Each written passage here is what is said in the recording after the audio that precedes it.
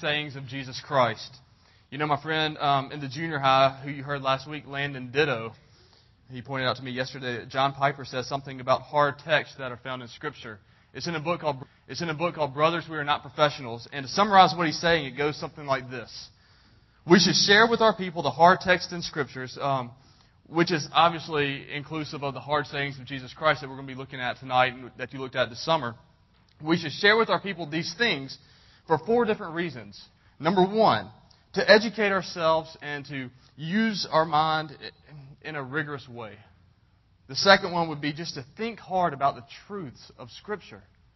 The third reason is to feel a sense of desperation on God's help when coming across a text like these that we're studying. And the fourth thing would be, after you feel desperation, after you feel like you're in a state of desperation, maybe then we will cry out to God for help.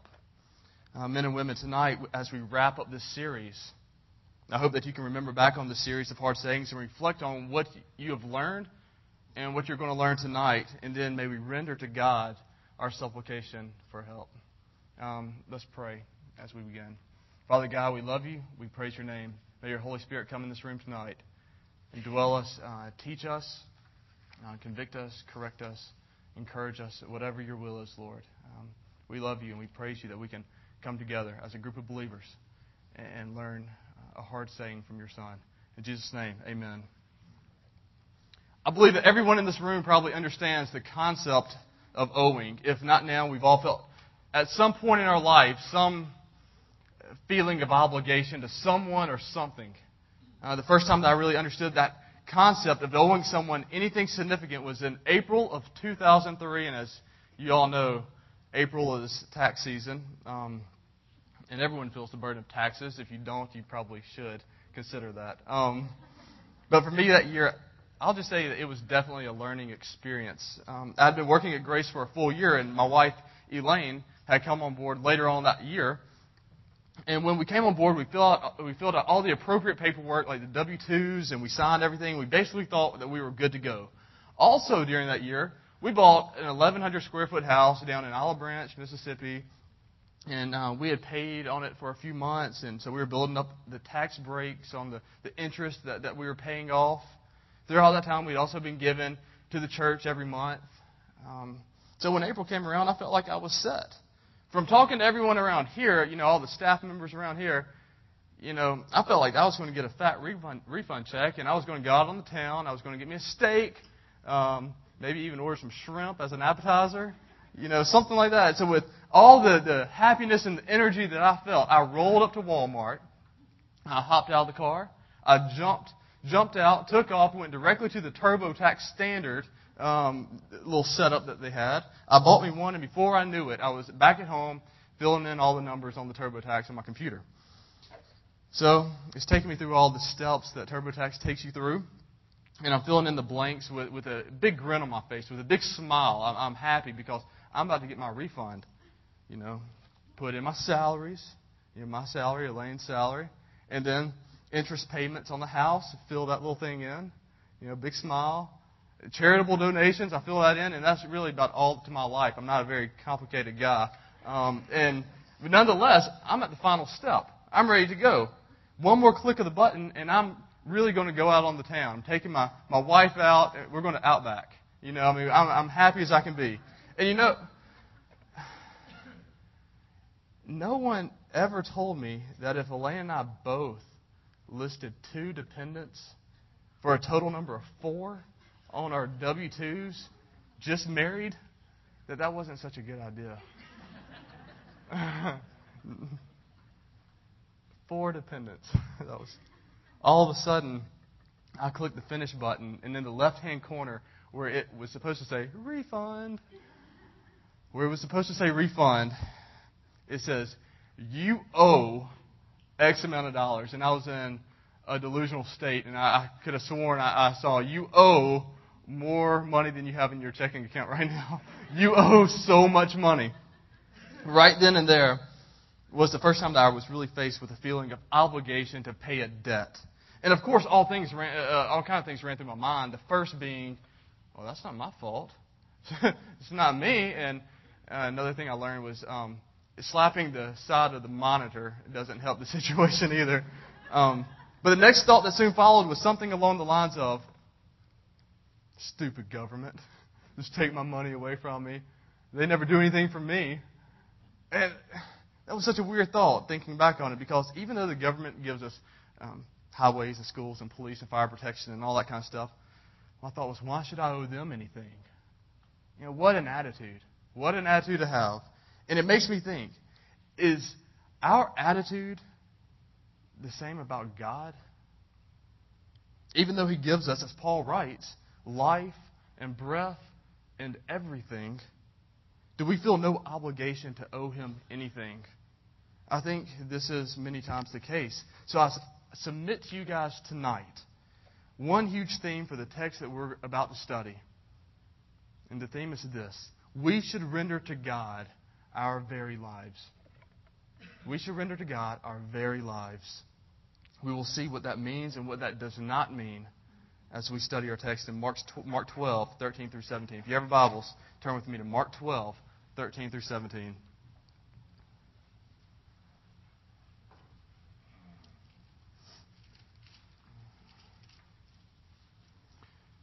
And they sent to him some of the Pharisees and some of the Herodians to trap him in his talk. And they came and said to him, Teacher, we know that you are true and do not care about anyone's opinion, for you are not swayed by appearances, but truly teach the way of God. Is it lawful to pay taxes to Caesar or not? Should we pay them or should we not? But knowing their hypocrisy, he said to them, Why put me to the test? Bring me a denarius and let me look at it. And they brought one, and he said to them, Whose likeness and inscription is this? And they said to him, Caesar's. Jesus said to them, Render to Caesar the things that are Caesar's, and to God the things that are God's.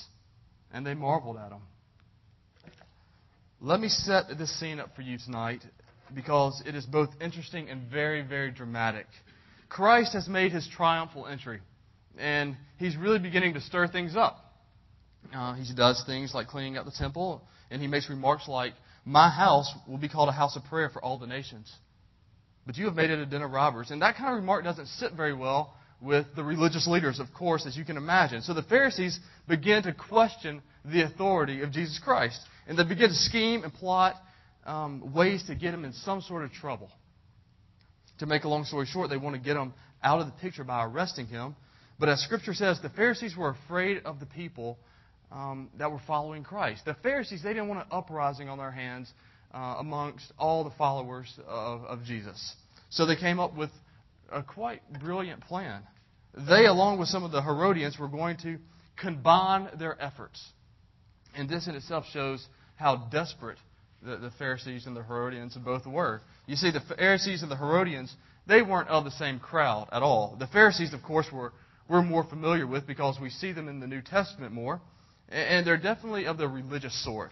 Christ refers to them as whitewashed tombs because they're so clean on the outside religiously, but they're dead on the inside. The Herodians, on the other hand, were more lovers of the pagan arts and the pagan culture, the architecture, the athletics, and they were also more loyal to the Roman rule. So for these two groups to come together in a common aim to get rid of Christ shows how desperate that these groups were to do this. So this is what these people who hated Jesus actually did. Scripture tells us, they came to Him and said, Teacher, we know that you are true and do not care about anyone's opinion, for you are not swayed by appearances, but truly teach the way of God. Big smile. That is laying it on some kind of thick. The sarcasm, or just the flattery is thick. The flattery is pouring out of their mouth, and they think that this is their way in. This is the way they're going to get them. This is the way they're going to trap them. And so, thinking that, they pose the question that's going to trap Jesus any which way that He answers. And the question is this: Is it lawful to pay taxes to Caesar or not? Men and women, this is a brilliant question. It's brilliant. In fact, it's genius if you're doing the trapping, because the Jewish people are under the Roman rule. And they don't particularly like that at all. They're supposed to be the chosen people of God, and they are being ruled by a pagan people. They're also having to pay taxes to them. On top of that, a personal poll tax. So if Jesus answers, yes, pay your taxes, then the Jews that are following Christ would be upset at Christ, at Jesus, and the Pharisees wouldn't then be afraid of their uprising. If he were to answer, no, don't pay your taxes, then the Romans would see that he is being disloyal to their rule, which might bring some sort of charge of rebellion against Jesus. And this is where I find the Bible so interesting. And this is where we can look at this dramatic element to it. It's like the point in the show or the movie. My favorite is 24. But it's like the point of the TV show where the tense music is going on and you're sitting intently in front of the television set and you're wondering how the main star, the main character is going to get out of the mess that he's in. It's like, da, da, da. And it's a tense movie and it's right there. You're right there with it. How is he going to get out of the mess? And then we see what Christ does. He says to them, why put me to the test? He sees right through their flattery, obviously. And then he says, bring me a denarius and let me look at it. Up on the screen is a denarius from the day of Tiberius Caesar, who was the Caesar of Rome during the time of Christ. And on the front of the silver coin, on the left-hand side here, on the front of the silver coin was translated from the Greek, Tiberius Caesar Augustus, son of the divine Augustus. And on the back, on the right-hand side, is the back of the coin, and you see him sitting down on a throne, and it is inscribed Pontiff Maxim, which means highest priest. They considered this man deity. And so they brought him one of these coins, and Jesus asked a very simple question that even a child could answer. It was kind of like me if I held up a quarter to a kid or to anybody, and I said, who's this on this quarter? Everybody would know, George Washington. It was a simple question. And he says, whose likeness and inscription is on this? And they replied, Caesar's. Of course it is. And in the way that only Christ could do, he foils their plot by responding to them and all the people around him with a very, very hard saying. It's a very hard saying. And the saying is this: render to Caesar the things that are Caesar's, and to God the things that are God's. Render to Caesar the things that are Caesar's, and to God the things that are God's. You know, the response that he gives these schemers isn't so hard to understand. That's not the issue. That's why they marvel at him. They understand, and I can imagine that you guys get it too. And what I want you to see tonight is that they got it, and you probably get it too, because, number one, his response is logical. He gives a very logical response. Because I understand gravity, I understand that if I jump off a house, I'm going to fall to the ground, and it's going to hurt. That's logical. That's reasonable. I can think through that. And so is Christ's response. Even to people like the Pharisees and the Herodians who were dead on the inside, they understand. They understand also because Christ breaks the statement into two. Christ breaks his argument down into two sayings. Number one, render to Caesar the things that are Caesar's. It's obvious. It's an obvious thing that the image of Caesar has been placed on the coin. It was also just as obvious that the coin that has Caesar's image on it supplied those Jews with roads and water systems and protection from enemies, just to name a few.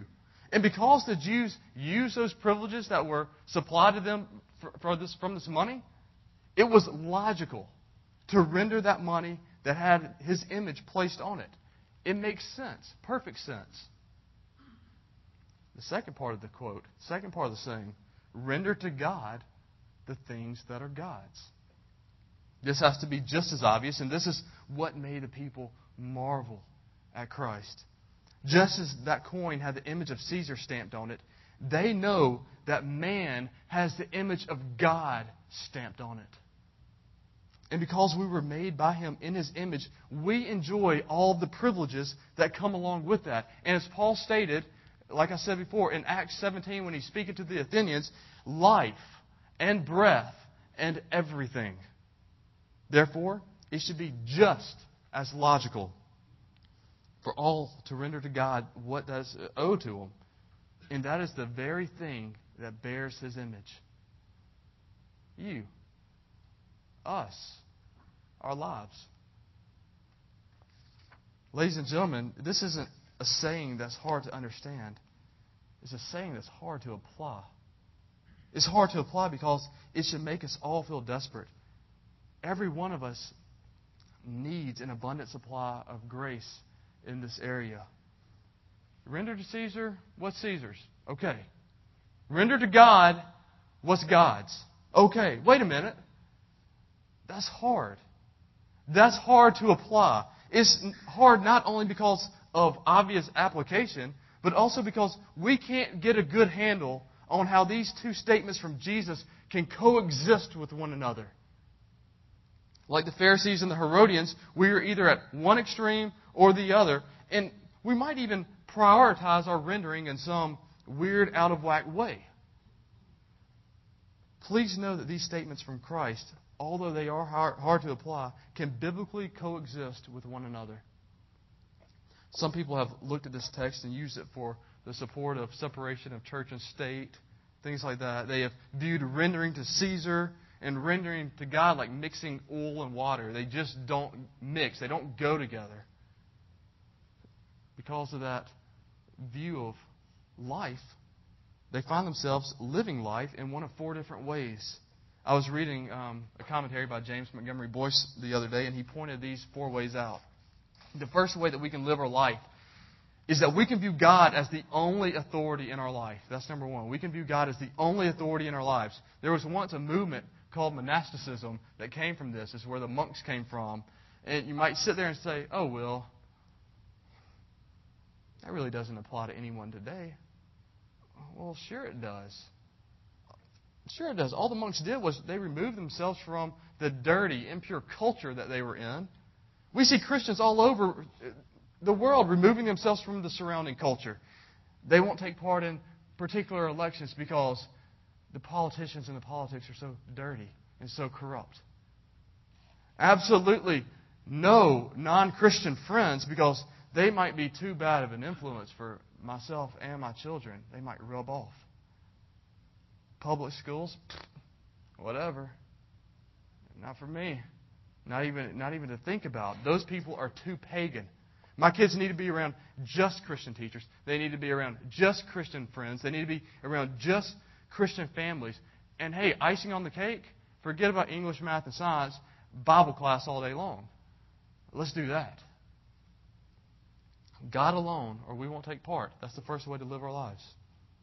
Number two, Caesar is the only authority in our lives. Caesar is the only authority in our lives. This would mean to leave God out of the equation altogether. And when you do that, well, I'll let you chase that rabbit. Go read a little bit of Nietzsche and tell me what you come up with. Essentially, no morality, no accountability, ultimately complete chaos. Third, the first two, guys, are logically the wrong answers to how we must live. But the third does allow the rule of both God and Caesar to coexist with one another, but to have Caesar in the higher position. And I know that you might think this is obviously wrong as well, and it is. But I submit to you that this is the one that plagues the church the most. We voice that God is supreme. That is what we voice. That is what we say. That is our lip service. But we surely can identify with having a bunch of Caesars in our lives. We all have obligations to many things that we enjoy the privileges of. We enjoy many things that give us privileges that we and the privileges that bring to us, and they're good things that God has brought in our lives, such as jobs and family and ball teams and clubs and school boards. Good things, and we are obligated to so many good things, and because we find them so good, those Caesars they're way up here. And God does coexist, but we find Him way down here. Maybe you identify with this one. I'm afraid that we have the render to Caesar part down really, really well. Number four. Number four is the biblical model. Number four is the biblical model to show how God and Caesar must coexist. They must coexist, but with God in the correct position. The position is one of supremacy. Isn't that logical and isn't that reasonable? For it was God who created government in the first place. Paul writes in Romans 13:1, "Let every person be subject to the governing authorities. For there is no authority except from God, and those that exist have been instituted by God. It was God who creates governments. It is God who creates families. It is God who gives us jobs and creates jobs and gives us abilities and interests. In the entirety of life, God is supreme. And because of that supremacy, we must render to God the things that are God's. Once again, the things that bear His image. Lastly then is a question. What exactly must I render to God? What should I render to God? Because from the beginning of this thing, I've been saying that we should render our lives. What exactly does that mean? We should render our lives to God. Before I tell you, understand that this is where the text even gets harder. Because it would be relatively easy for me to do some PowerPoint presentation up there with the title Life as the main topic. I put life up there and make a list up underneath it of what you guys need to give back to God, what I need to give back to God. That would be an easy thing for me to do. It might look something like prayers, your time, your money, your daily attention. You get the idea. It can go on and on and on, and I know that you get the idea. It would start looking like that old game show, Family Feud. And the more that you get right, the closer you are to winning this game. Ladies and gentlemen, you must hear this tonight. It doesn't work like that. God doesn't work like that. If He did, then He would set Himself up as someone dependent on a creation who bears His image. And all that good stuff that we should do, such as prayers and giving time and giving money and Bible studies, all that good stuff, those things are works. And God isn't needy of people to work for Him. Do you get that? God isn't needy of us to work for Him. He says in Psalm 50, verses 9 through 11, I will not accept a bull from your house or goats from your folds. For every beast of the forest is mine. The cattle on 1,000 hills, I know all the birds of the hills, and all that moves in the fields is mine. If I were hungry, I would not tell you, for the world and its fullness are mine. God is not a needy God. Not one bit. He is a gracious God. So here is why render to God is so hard. What do we give God? We give God our lives. And we give it to Him fully, allowing Him to do a work of grace in us that will spill over into righteousness and into righteous living. You see, the glory of God is magnified to its fullest. Not when His created image tries to do something for Him. That's not when His glory is magnified to its fullest. It is when He freely distributes His grace out to His creation. We see that through salvation by grace through faith. And this is through nothing that we've done on our own. That's when He receives the glory and honor due to His name. Men and women, for us, this takes humility. This means that we must realize that we do owe God our lives. And that doesn't mean some little list that we're apt to check off throughout the day. Wake up, get my coffee, prayer, quiet time, go downtown and serve at a ministry. That's not what it's talking about. Therefore, this hard saying now must lead us to a point of desperation to bring us back full circle. This saying must lead us to a point of absolute desperation. We must go to the God that we owe our lives to and ask Him for a fresh supply of this grace. A fresh supply when dealing with our families and dealing with our jobs and dealing with our relationship with Him. Everything that coexists under His supremacy. Ladies and gentlemen, there and only there, we can be confident in finding it. And when we do, may it produce righteousness in our souls and even more of a rendering to Him. Let's pray. Father God, we love You. We thank You for Your word. We thank You for Your hard sayings where we can look at it and even learn more than what's just on the surface, Lord. Pray that You bless this time and You bless everyone that's in here tonight. May we apply this truth to our lives, live our lives more dependent upon your grace, going to you every day for a fresh supply of it, Lord. We love you and we praise your name. Amen.